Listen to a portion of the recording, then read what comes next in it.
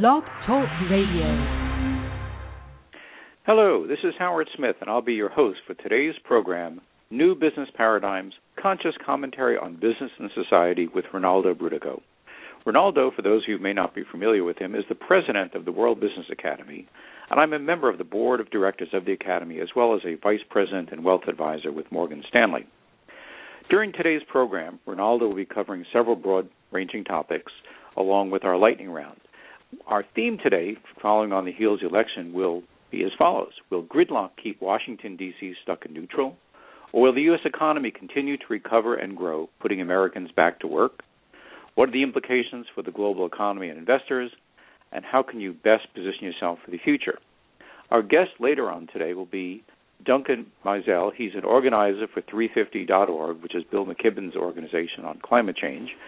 He's going to be joining our show to discuss the Do the Math campaign, an effort to use grassroots organizing and shareholder activism to target oil and gas companies that block action on climate change. Additionally, Ronaldo and I will be discussing the Academy's recent article, Neo-Currencies, Flying Buttresses Can Stabilize a Shaky Euro, which outlines a potential solution for the ongoing political and economic challenges facing the European Union. This month on our lightning round, we'll be covering a variety of topics, as always, and these will be on different aspects of the economy.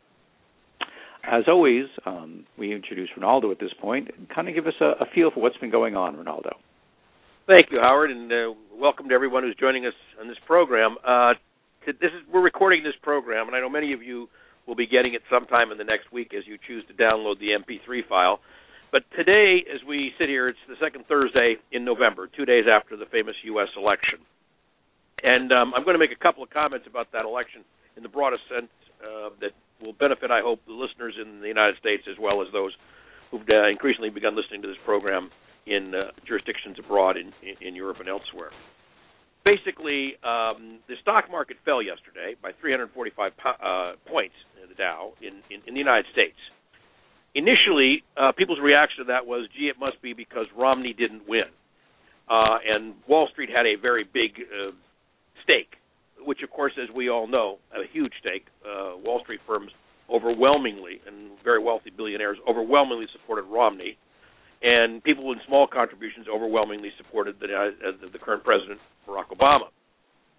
By the way, funny little thing, just to sidelight, every year in China, every 10 years they change the leadership in China, and every year in our embassy in Beijing, the United States puts a little ballot box so that on the election day, they throw a party and they invite the Chinese contingent that interacts with our embassy in Beijing to come by for a little party at the embassy and to cast their ballot for who they'd like to see as president. And everybody gets a ballot, not just the Americans, but the Chinese as well. And apparently Barack Obama won that as well. Why is that significant? And why is it that most, in fact, all of the European people with whom I'm in communication, and even many Israelis, have told me they're enormously relieved over Barack Obama's victory? Well, there's many reasons for it. And I'm going to tie them to what concerns each segment of the globe briefly. And I'm going to touch very, very lightly on Europe because we're going to have a segment later in the show on Europe and the euro because as of this morning, the new fear button that's being pushed, in addition to the fiscal cliff, in addition to the fact Romney didn't win, and now the new one is, oh, my God, the euro's never been fixed. That's going to be a crisis as well. So we'll come back to the euro in the later portion of the show. Let's start with why the stock market is completely wrong in their verdict yesterday at 345 points down. Before you jump into that, I just want to make one quick comment that differs yesterday's drop from anything that happened in 2008. In 2008, we saw a complete panic where people sold everything, even those things that were not at risk because they were in total fear. Yesterday, we saw not only a drop in the stock market, but most of those assets actually went into fixed income instruments, bonds and so forth, and those actually went up. And so if you were in either a balanced type of account structure as an individual or a fixed income structure, you actually made money yesterday. And that's distinctly different than what happened in 2008. Yeah. I agree, and let's also add one more caveat, Howard, which is that both you and I know that the Dow Jones Industrial Index, which is made up of 30 very large companies, is not representative of the U.S. economy, and it's certainly not representative of the global economy. And if I were to pick an index that was more clearly representative, I'd pick the S&P 500. So the Dow, though, but what the Dow is the Dow is what reporters report on because it's the easiest thing for people to recall and find. And so it's become a way for people to gauge the psychology, theoretically, of the market. And what I want people to know is I'm going to remind folks, I've been telling people to get out of the market now for about 10 months. And I said, sit on your cash because it's too close to call and this thing could go either way. Ladies and gentlemen, I want to make an announcement. I don't like to recommend people buy public company stocks or not, but I do like to recommend when it's safe to get back in the market. And I want to go on record today that the drop yesterday of 345 creates a buying opportunity on U.S. equities, meaning the Dow Jones is not reflecting what the economic condition of the United States of America will be 6, 9, and 12 months from today, and that's the purpose of the Dow. So it's off. Now, in addition to the point that Howard made, which is that the smart money in the market had already hedged by going into bonds, et cetera. And by the way, as Howard knows, I did that. So I made money yesterday on Obama's election. I'm delighted I did because it's the right way to make money. But at the end of the day, what I really want people to know is not to get caught up in the gamesmanship of the market. What I want to do is to point out that what the Dow is reflecting is not the reality of the economy. What's the reality of the economy? Well, the reality of the economy is we just crossed over 2% GDP growth 2 weeks ago, up from 1.5. Now, if you do the math, folks, that means we've lifted the U.S. economy by 33% in just the last 4 months. That's an enormous uptick. And by the way, that's an uptick in a country that's the only country today of any consequent size that is continuing to grow faster than it did in the prior 1 year period. Even China, which I think is perfectly safe, and all these people worried about what will happen to China, don't worry about China. It's still going to do a 7% GDP this year. But it's not doing 8, and it's down from where it was a year ago. So and of course, Europe is not only going down, it's not even going sideways anymore with the exception of Germany. So what we're saying is the financial engine that everybody's hoping and praying will continue to produce and grow is the United States, and we've already achieved a break across the 2% GDP annualized growth level. That's huge. Now, in addition, I want to make a prediction, which I've said in the past, but I want to underscore it. I've said in the past that I thought that by June of next year, I started saying this about 2-3 months ago, if Obama gets reelected and the Democrats hold the Senate, we will be at 2.5% GDP growth annualized, which is another 25% increase in the entire U.S. economy within 6 months, by June, meaning that's the speed at which we will be growing. Now, I will explain very briefly why that's going to happen. So the fact that Romney didn't get elected is a phenomenal piece of good news because it means, and you've already heard it telegraphed this morning from the Republicans, they're willing to see the tax structure changed. We must change this tax structure in the United States. We've been trying to get along by spending too little on each other, and in the process we have bridges that are collapsing, roads that we can't drive on, schools that are overcrowded, the safety net that's been demolished. So we must now take and reinvest some of the excess savings we will have from having shut down the Iraq War, and soon the savings in 2014 we'll get from the end of the Afghanistan War. We've got to start doing some nation building in the nation called the United States of America, because if we put the nation building there, it will continue to grow the economy in the U.S. stronger, and that will give Europe what it needs, which is more time to solve its fundamental problem on the euro. Again, I'm not going to talk about the euro until later in the show because that has been said as of today to be the problem, so I want to say what we think is the solution. But the euro needs time. They're working on a very complex fiscal dilemma between Greece, Spain, Germany, Italy, Portugal, Ireland, and the other countries in the euro region. And that complex solution required more time, and it requires a little bit better market condition. In other words, as the U.S. economy grows and provides more trading capacity to Europe, the pressure on the European economy will get lessened. In fact, I believe this one single change in the U.S. economy will keep Germany from having to double dip. If that alone happens, it would be significant. In addition, as the American economy grows, it encourages the Chinese to free more of their capital to also participate in the global economy because they see it rising. Last but not least, by almost every conservative estimate I've seen, American corporations here and abroad are sitting on somewhere over $1.6 trillion in cash. That's an enormous amount of cash, and companies can't sit on that kind of cash if they think the economy is coming back. What you're going to see over the next 30 days is consensus in the American business community that the economy in the U.S. is not only going to continue to rise, but it will start to accelerate that rise over the next 6 months. The only hook, the only question mark over this entire thing is, of course, the fiscal cliff conversation. And in all my prior predictions, which so far, knock on wood, have proven to be correct, I've always said the fiscal cliff was the big issue. If you assume that will get solved, there will be a 2.5% or better growth rate by June of 2013. Well, I've also said to you, I think the fiscal cliff problem will be solved. And the reason I think that is because even before the election, the president had way more ammunition in his camp than the Republicans have in theirs. And what the election made clear is that the U.S. electorate doesn't want people who are making the top 1 or 2%, who are making well over $250,000 a year or more, to continue to be paying less tax, literally less tax than they paid in the Clinton years, where everybody prospered. So we're going to go back to the 39, we're currently at 36%, 39% for the top bracket. And I can assure you, nobody I know in the top 1 or 2% bracket, including myself, will change their lifestyle one iota when my tax goes from 36 to 39. People like me need to be paying more. In addition to that, however, since we're not going to change our lifestyle, the amount of liquidity that will offer to the economy so we can now accelerate the growth job in the U.S.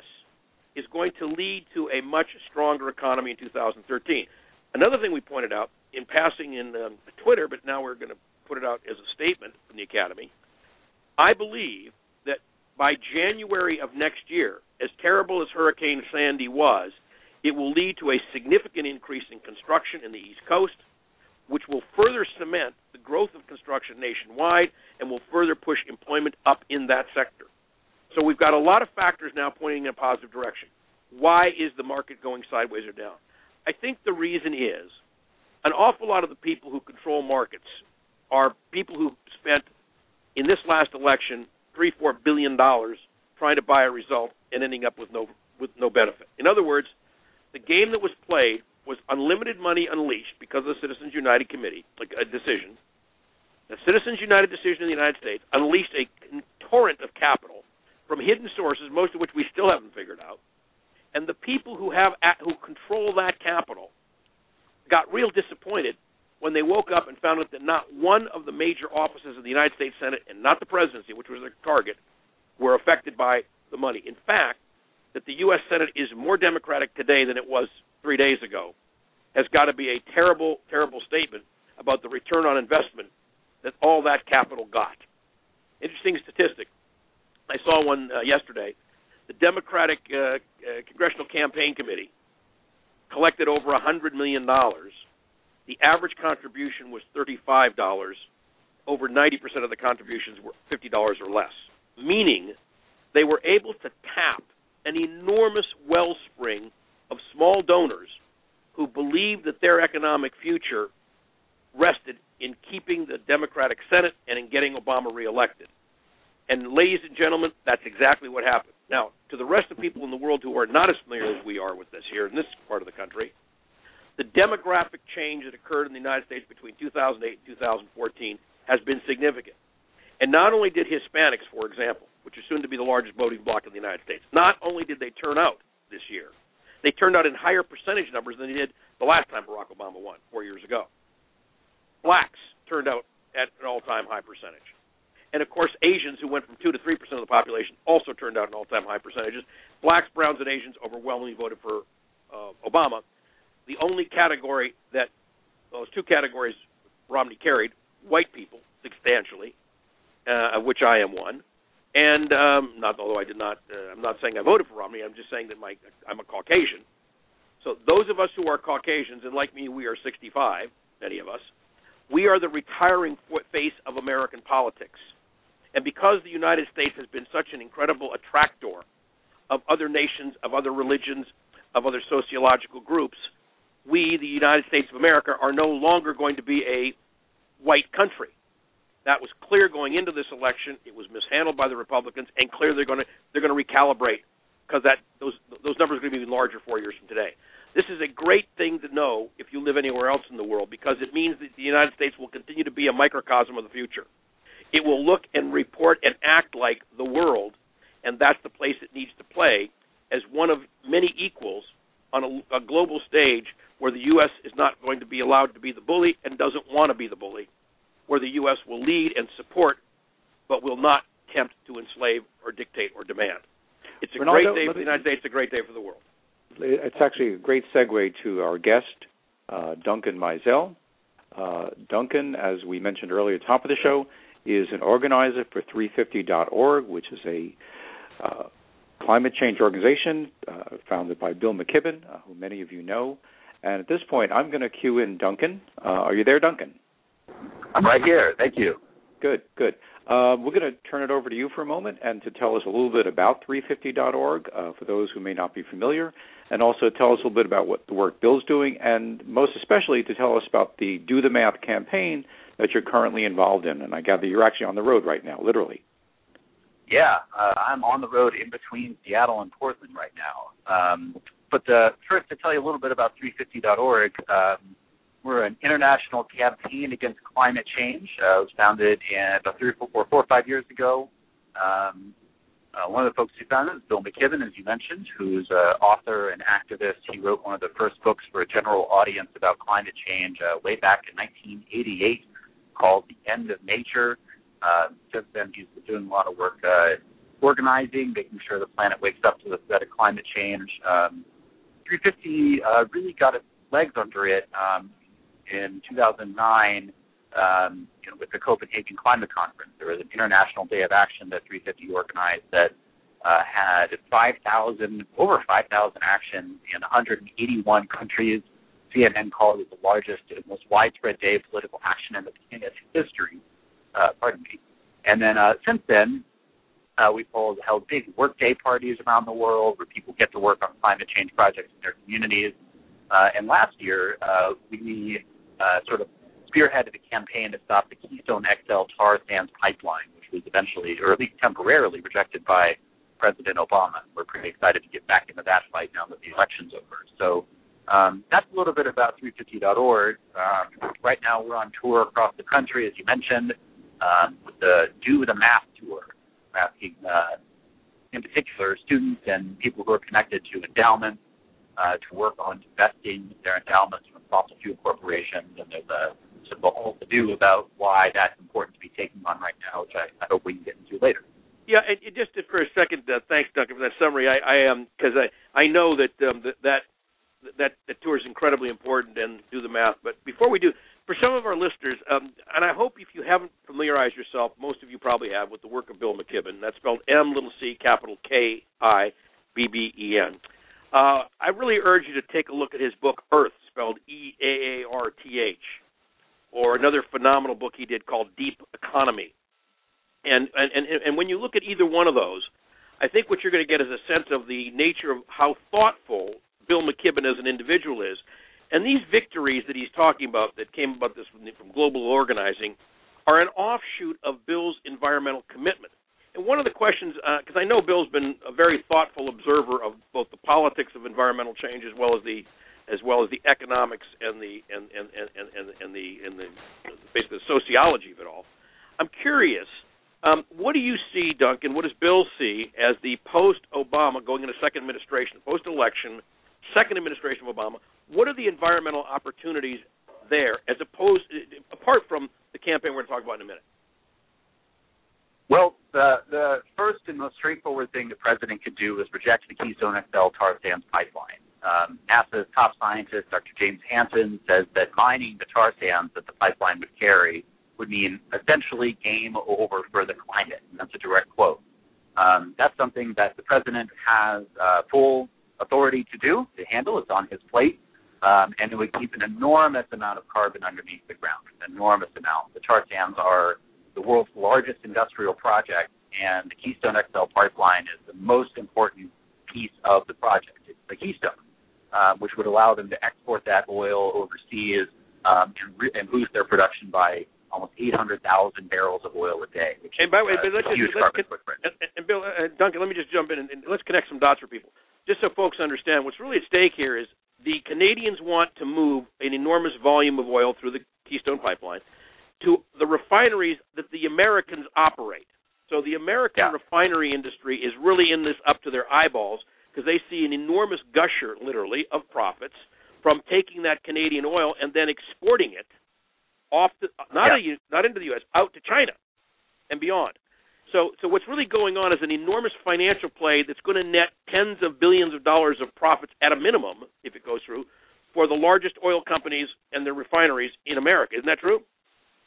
That's exactly right. And there's a good argument to be made that it would raise gas prices. And, we need to use less gas, and higher gas prices aren't the end of the world necessarily, but that's the real implication here. It's a play. They want to get the oil out of Canada, out of the United States, and overseas.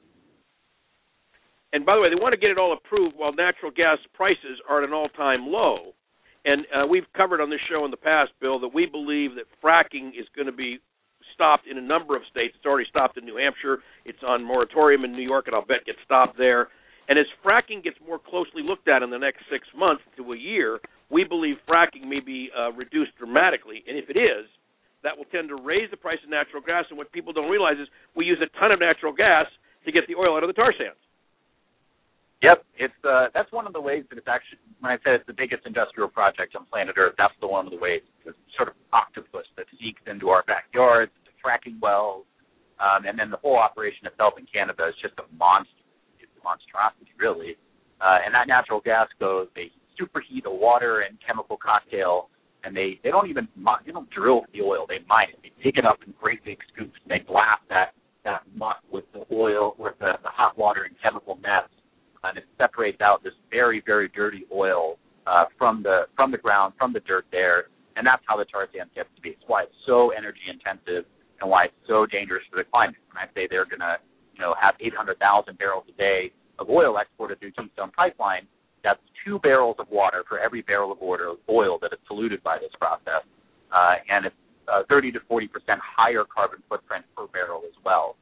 So it's bad enough to have 800,000 barrels of any kind of oil, but tar sands oil has an enormous impact on the environment and on the climate. And I want to throw in one other statistic for our listeners, and that is just in case you're wondering whether some of that oil is going to come to benefit the United States if the XL pipeline goes in, everyone listening should know that the United States is currently a net exporter of refined oil products, meaning every drop of additional refined oil will, in fact, go offshore. So there's not a drop of benefit to the United States. Yeah, to our credit, the United States is using less oil every single day. Our cars are more efficient, our homes are more efficient, and that's important progress. And Keystone XL is a serious step backwards, and it should really be a no-brainer for the president. This is something that's on his plate. And it's a back step purely for craven economic interests. I just like to tie that through together. In other words, the only people that are going to win on this deal are a very, very small group of very large oil companies and refiners who are already, you should forgive the expression, sucking deeply at the public tit. And that's all who benefits from this. So there's no benefit to the American public. You could make the argument that the Canadian public benefits because they're selling this valuable oil.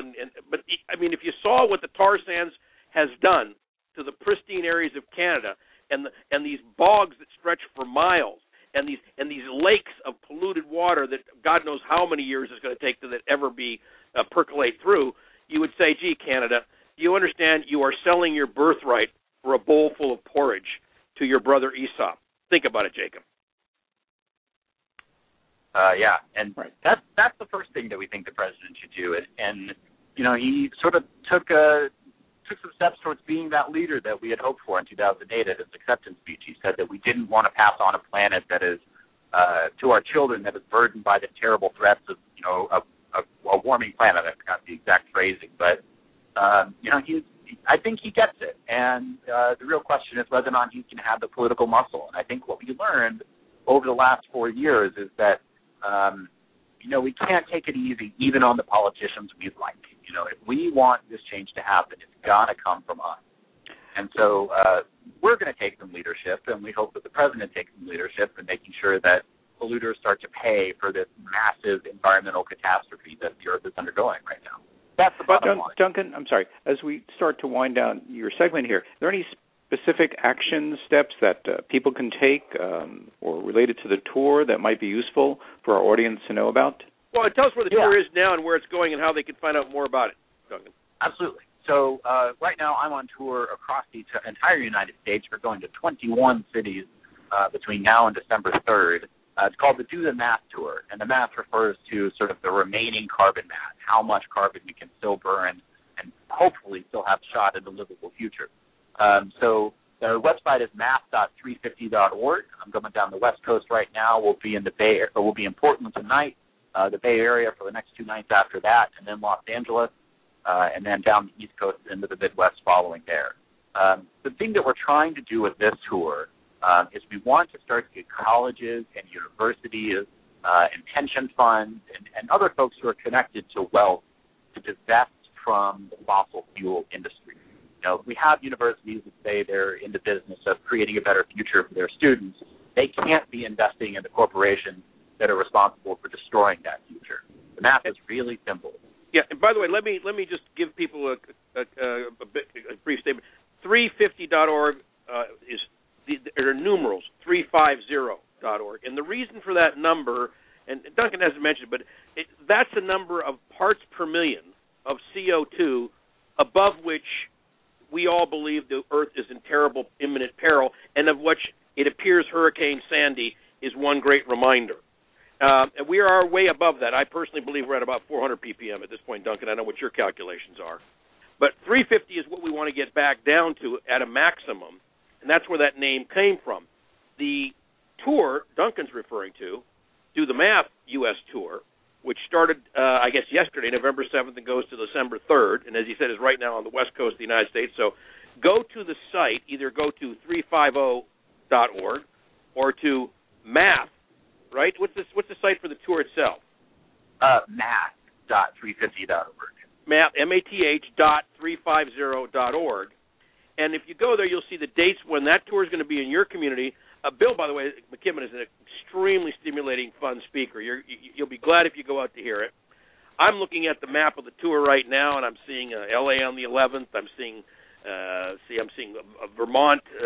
I'm seeing Maine. I'm seeing Boston, New York City, Philadelphia, Washington, Durham, Atlanta, Columbus, Chicago, Madison, Minneapolis, Omaha, Boulder, and Salt Lake City. So if you're in any one of those towns, go to math.350.org.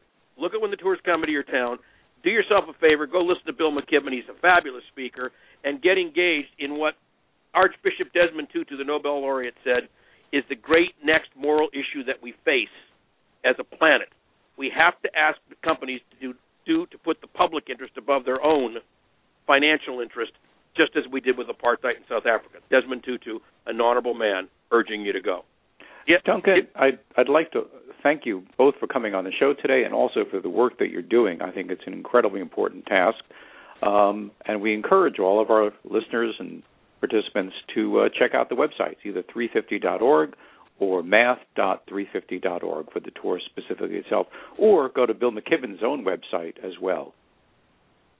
Thank you very much for having me on. I appreciate the chance to talk to you all. And Duncan, let Bill McKibben know how much support he has out here in the hustings all around the country and around the planet. All right, I'll pass on the word. We're very grateful.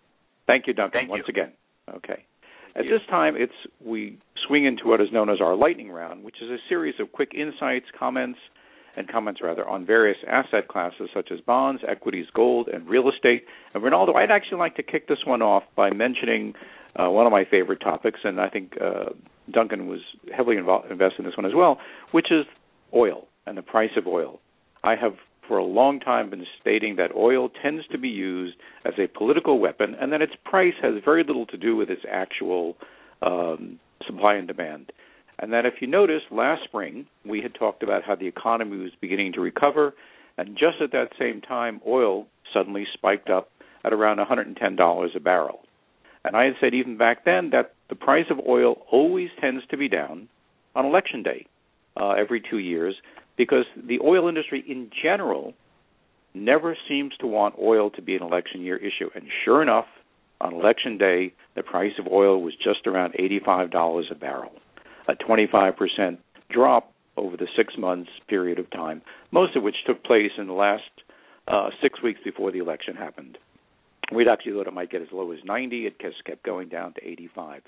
And I think one of the indicators we need to watch as this political discussion about the fiscal cliff and the potential for recovering economy goes on is that price of oil.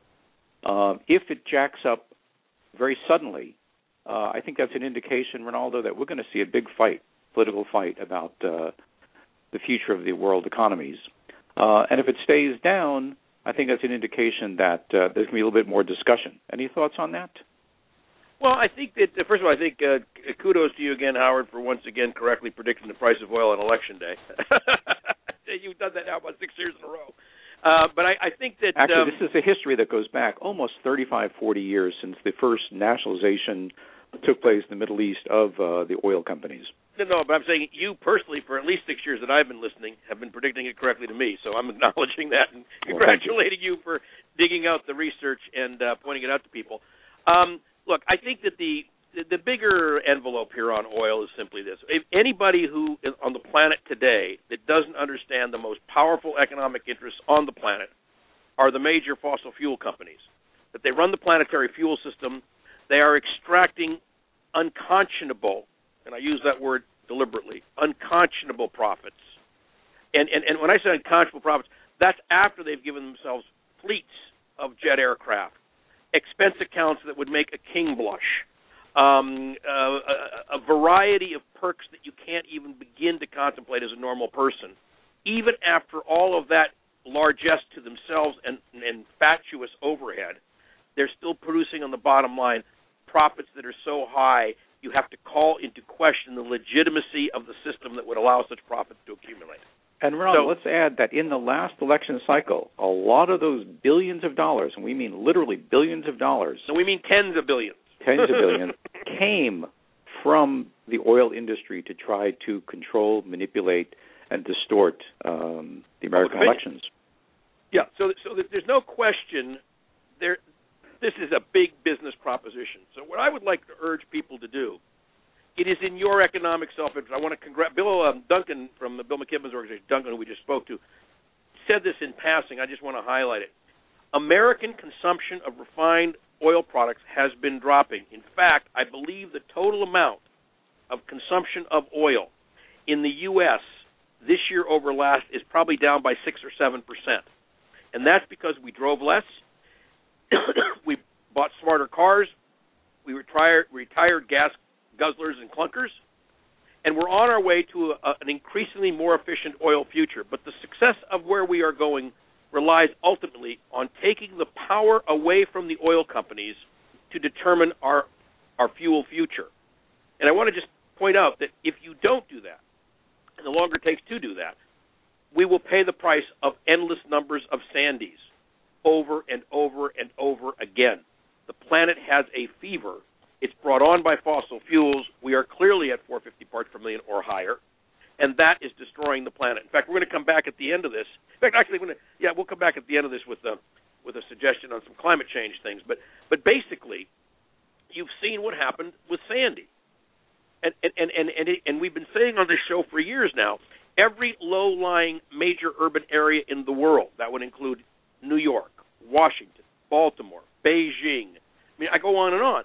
70% of the global population is in imminent jeopardy that a Sandy has happened and will happen with greater rapidity. I was so glad that Governor Cuomo had the strength of character to say that repeatedly in the last 2 weeks. Folks, we better get used to it. Get over it.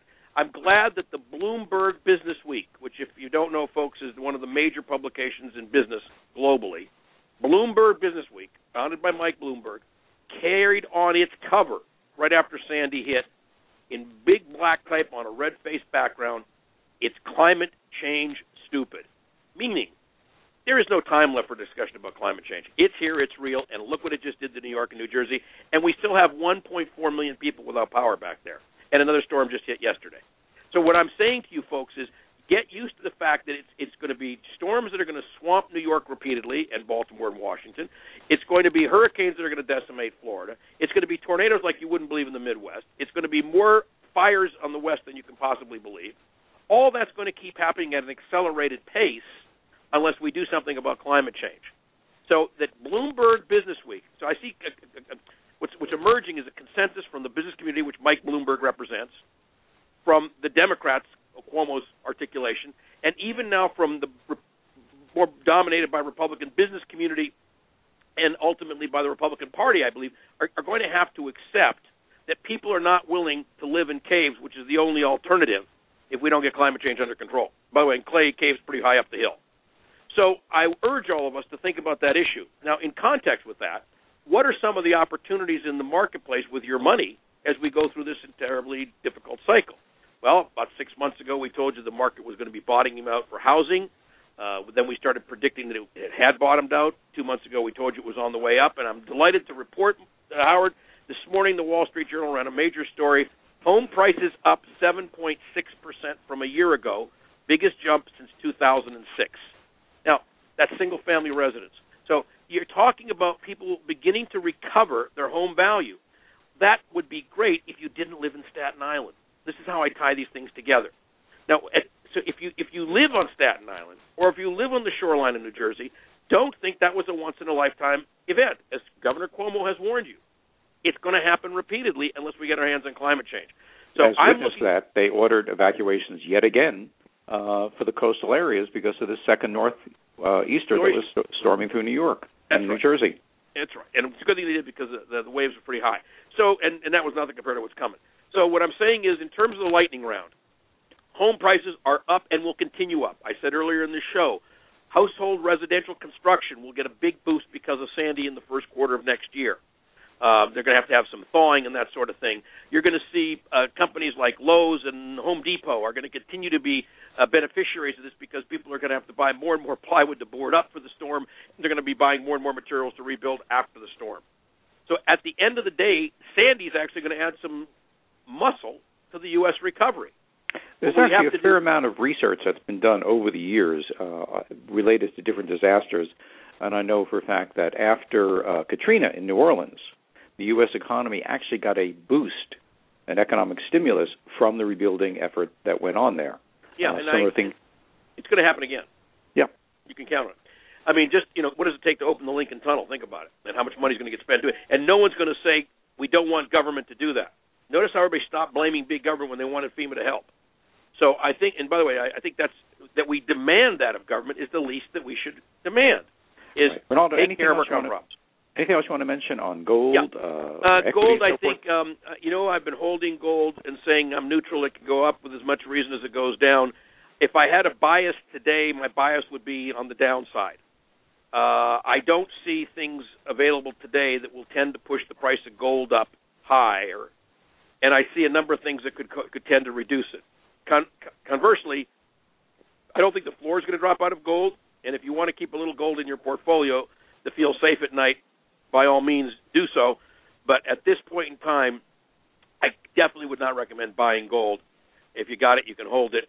If you want to liquidate and take some profit, be my guest to liquidate. The other things that I see that we should talk about is commercial real estate. I'm believing the uptick on that's going to happen by the end of the first quarter next year. So I look for some improvement there. So now the buying opportunities between now and, say, February, probably. Any other categories like copper? Well, we already mentioned just earlier that fixed income, for example, went up when equities went down, although that tends to be a far less volatile area, and the chance of sort of, quote-unquote, making profits are far less than on the equity side. But that's and I think the bond market, volatility. Yeah, U.S. Treasuries and the bond market, generally long bond, probably stable for the next month. Don't see anything's going to cause it to do one thing or the other.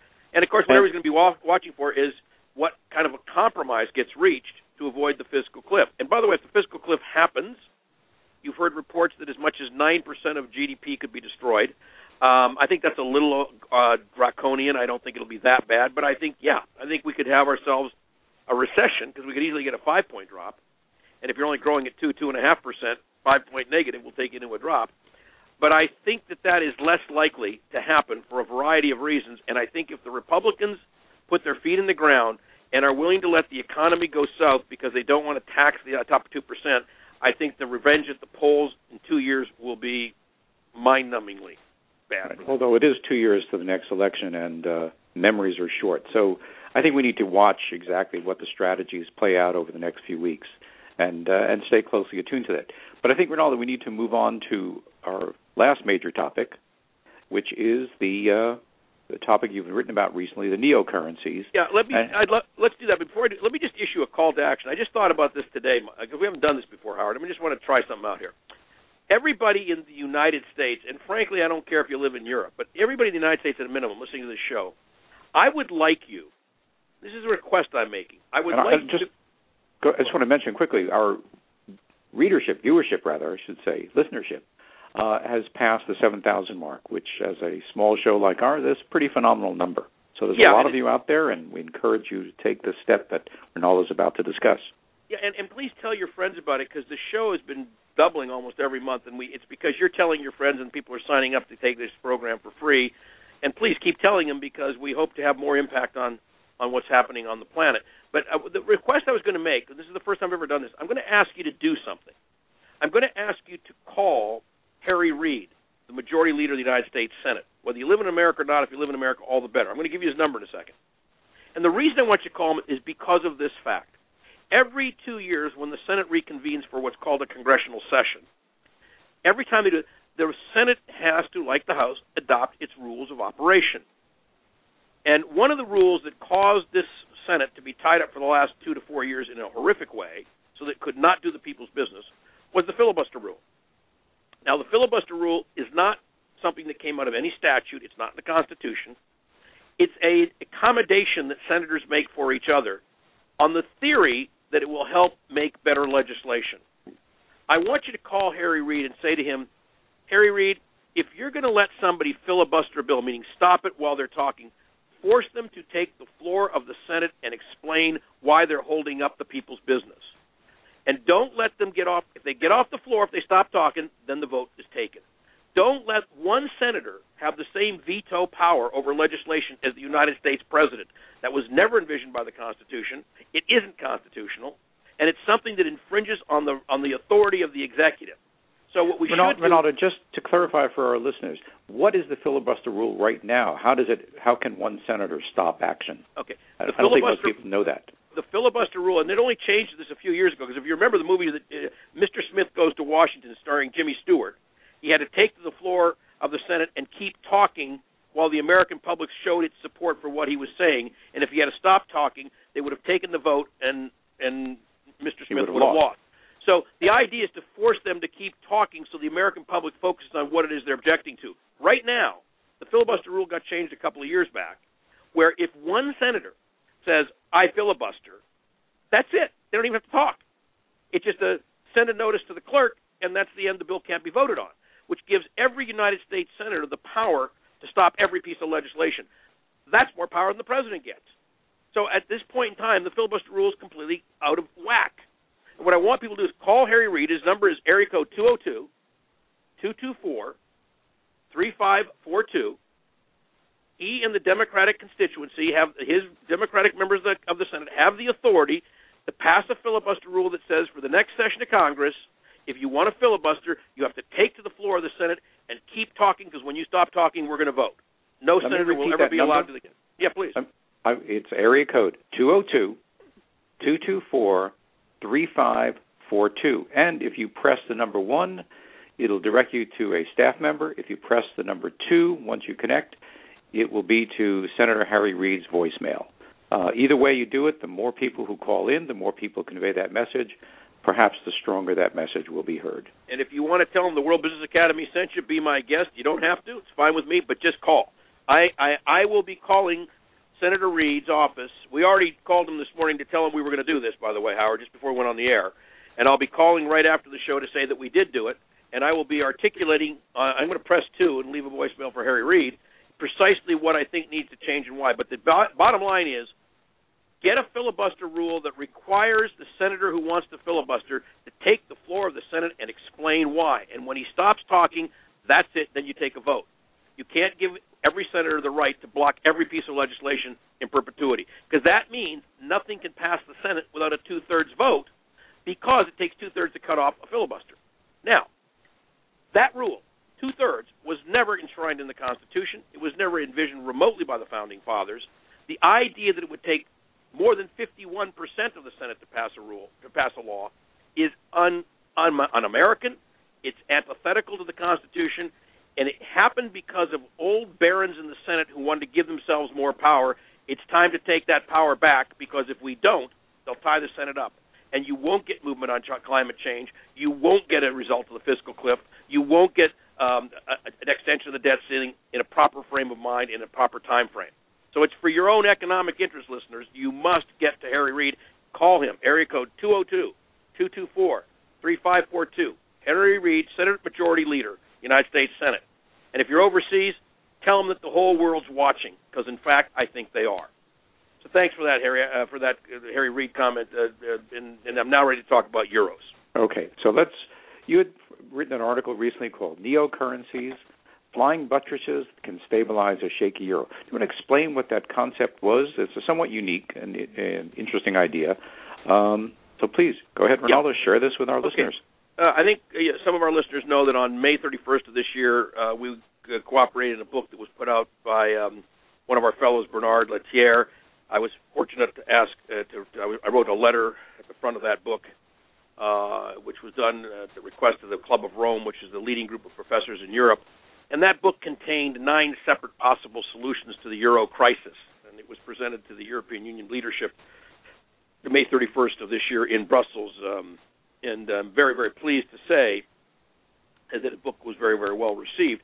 In there are a number of ideas, and one of them I extracted and expanded on, which Bernard and I have been talking about, was this idea that you want to create something that will support the euro without having to replace it if the political leadership of Europe is unwilling to consider replacing the euro. Now, you could say they're right or wrong in doing that. I'm not even going there. I'm saying if you take as an assumption that the political leadership won't get rid of the euro, the 17 countries that have the monetary union, then you have to fix the fact that the euro is a currency, as a monetary instrument to which there is no fiscal authority attached. So an economy only works if you have fiscal and monetary policy. When you only have one, monetary, that means you can create a complete chaos, as has happened now in Europe, because you have to set the taxing authority to raise the revenue equal to the number of monetary instruments, in this case euros, you want to issue. Now, what we suggested was, if you're going to make the assumption that the euro is not going away, one way to solve the crisis would literally be to let every country of Europe and the 17 countries that are in the union, monetary union, remember there's 27 countries in the economic union, which have common borders, common trade policies, common passports, etc. But if you want to solve the economic problem at the heart of the 17 countries that also have this common instrument called the euro, think of an old medieval cathedral. I want you to picture that in your mind. An old medieval cathedral had a gorgeous central nave, the main part of the cathedral, and it was very, very tall, and it was usually held up by very few columns. And it created this giant open space that was built with basically 14th, 15th, and 16th century technology. How did they do it?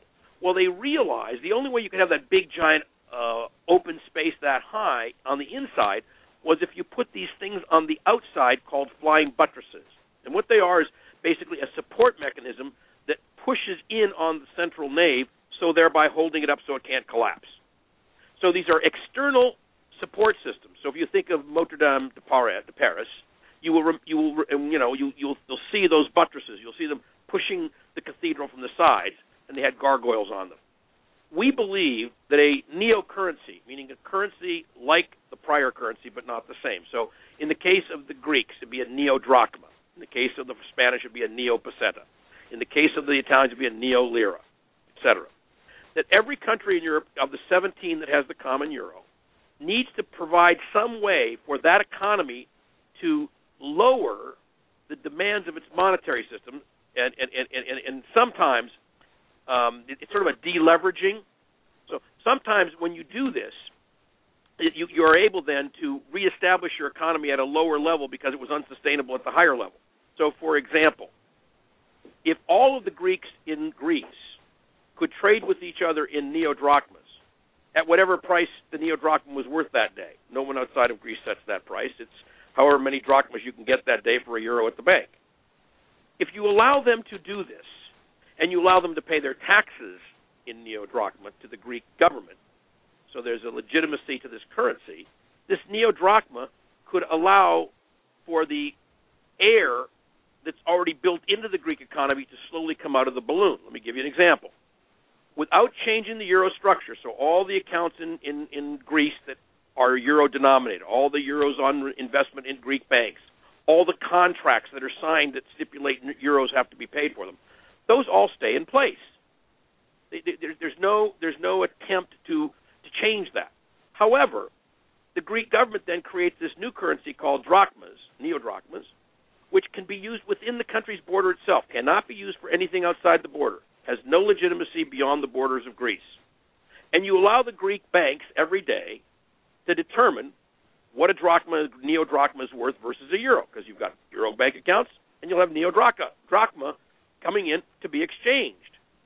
Now, once you've exchanged, you say, okay, how many euros can I get for 10 neo-drachmas today? Bank will say you get 8 today, or you get 6, you get 3.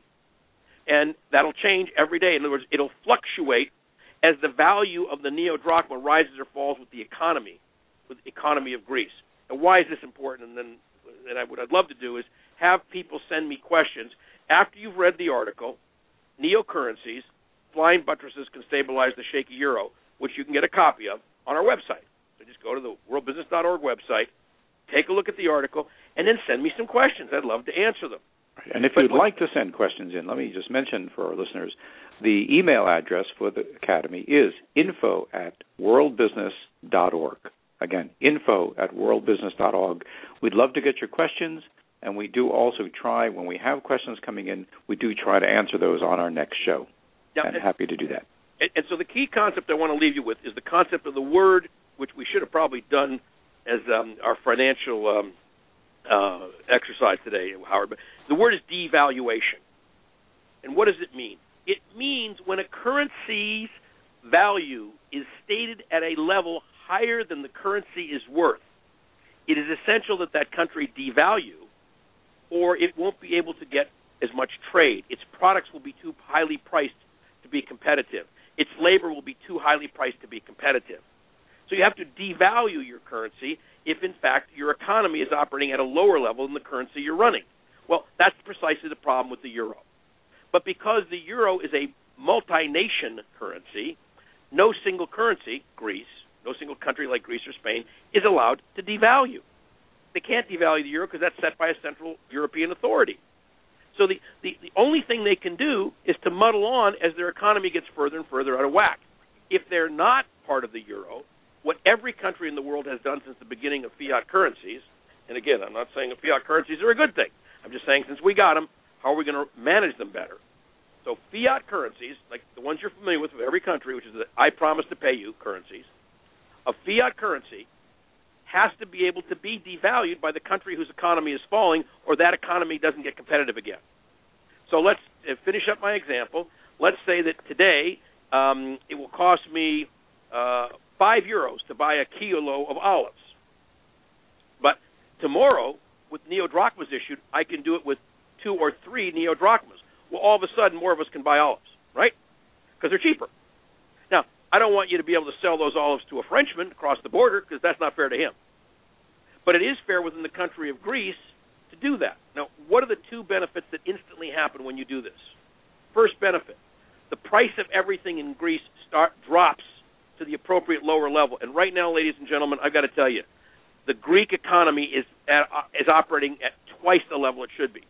You would expect to see deflation of at least 50% overnight in Greece if this were to happen. But that means every single thing a Greek buys from another Greek is 50% cheaper, which means more Greeks will be buying from more Greeks, thereby building the Greek economy stronger. And eventually, if it keeps getting stronger and stronger over time, it will get to the point where it can rejoin and be fully on parity with the euro. Second thing that will happen, listen to this, how crazy this is. If you're a small business in Germany with the exact identical product line, the exact identical financial situation as a same company in Greece, you can get a loan at a bank for probably 2.5, 3.5 points or more below that loan's cost to the Greek. Meaning, because you live in Germany, first of all, you have bank debt available. Greece, they have almost none. They will have it if neo-drachmas are created. But they have no way to borrow money at anything close to what the Germans pay, which means that their economy gets further and further depressed. So if every small business in Greece is paying a 2, 3, 4% premium for debt that when they can get it, that puts a huge burden on the economy to keep shrinking. And that ends instantly if you develop a neo-drachma. So two benefits. One, economy of Greece goes up because now Greeks can afford to buy from other Greeks at fair Greek prices, not at German prices. And you start getting fair bank debt for Greek companies to rebuild.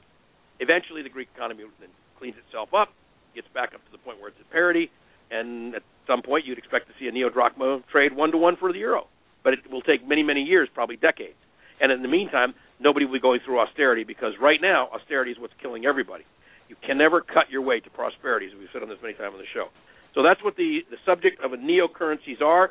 It sounds like it's complex, and it can be a little bit, and I know it's not everyone's cup of tea, but the reason we wanted to raise it with you and why we wrote the article is, and the article came out, I don't know, a couple of weeks ago, October 9th it came out. We could see coming this crisis of the euro and how it would be blamed around the globe for greater instability and ultimately financial collapse. And as I said at the beginning of the show, just an hour before we went on the air, I was hearing a commentator say that the reason the stock market's down again today is because fear of the euro crisis. So if you think this stuff doesn't matter, it does. It matters a great deal at every level of the U.S. economy. And I'd urge you all, there's a letter that I've written that explains why. It's a one-page letter. It's at the very front of the executive summary of our book, Money and Sustainability, of the book we've cooperated on, that explains why everybody is involved in this euro crisis. And there is a solution. Smart people know that. What we need now is the political will to create that solution. Thank you, Ronaldo. And we're almost ready to wrap up the show, but before we do that, I just want to mention one little political cartoon that just popped up on my email, which I think is almost appropriate given the elections. And it's a picture of two Mayan scholars looking at the Mayan calendar. And one scholar says, "So how come it was supposed to end in 2012? And the other one answers, "We thought Romney would win." On that note, Ronaldo, I think that's pretty funny. I'm going to add one more to that. I want people to start looking, and hopefully we'll get some questions in the next show. I want them to start looking at what's going on around them. This election was a wake-up call for a political chance to change your outcome. I really want to encourage people, and when I talk about subjects like the euro, that may be very difficult for people to follow. One of the reasons I do it is if you're going to figure it out anywhere, this is the place we have to try and explain it. But I want you to think about global currencies. I want you to think about why it is that some people say we should or should not go back to the gold standard. I want you to think about why is it that Brazil is such a financial success and they're no smarter than we are. Why is it the Chinese have cut from 9-10% growth back to 7% and why that's probably a good thing. Why is it that the economy is going to go from 2 to 2.5% and was as low as 1.5% just a couple of months ago? I want you to start thinking about these questions because the good news, ladies and gentlemen, is that I have never heard about, seen, or read of a problem anywhere on the planet, including global population, we can't solve with today's technology and resources. What's missing is the will to do so. And what I want to urge all of our listeners is start getting into that frame of mind. And I'm not asking you to stretch past your comfort zone, but I'm asking you to start paying attention to a lot of different stuff that I look at every day and I know is important to what will happen in people's lives. It's what will make you less financially well off or better off financially. It's what will create or destroy your job security. It will leave you in a comfortable place vis-a-vis what's happening to the planet versus a very fearful place. Okay, what's coming is predictable, and in many cases has been predicted. Our job is to open our eyes, look around with a new sense of awareness of how much we can do to control and help ourselves and how our own destiny is really about what we make in a way of our choices. You know, that Desmond Tutu quote about the great next moral crisis is to look at climate change in the face and realize we did this. It is our obligation to fix it, just like it's our obligation to deal with the fact that we're running out of water for hundreds and hundreds and hundreds of millions of people on this planet. That's not acceptable. We're increasingly running out of food for literally a billion people on this planet. That's not acceptable. We can fix those things. We must fix those things. And as it was once said, I can't do everything, but I can do something, and by the grace of God, what I can do, I will do. And that includes holding oil companies accountable. It includes taking care of your children, grandchildren, your nephews, your nieces, whoever you care about that's under the age of 25. I want you to look at everybody you care about that's under the age of 25 and say, you know what? I better step up to the bat and start doing a better job of collectively running this planet, or what these people will have to live with when I'm gone is totally horrific. So I call upon you, as your duty to yourselves and to humanity, please go out and get the information, stay active. Let's make sure that we have more things to celebrate, like Obama's election 2 days ago, and let's rebuild the planet. Thanks very much for everybody for taking the time today. Really grateful that I had the opportunity to share these thoughts. Thank you, Ronaldo. And let me give you a few little reminders before we sign off for today. First, our next live call will be December 13th at 11 a.m. Pacific time. Again, that's the second Thursday of the month. It will also mark the end of our third year of doing these calls. And if you want to find any of the previous calls, all you need to do is go into the worldbusiness.org website, again, worldbusiness.org, and check out the Blog Talk Radio link that's right there on the first page. If you want to send us an email, it's info@worldbusiness.org.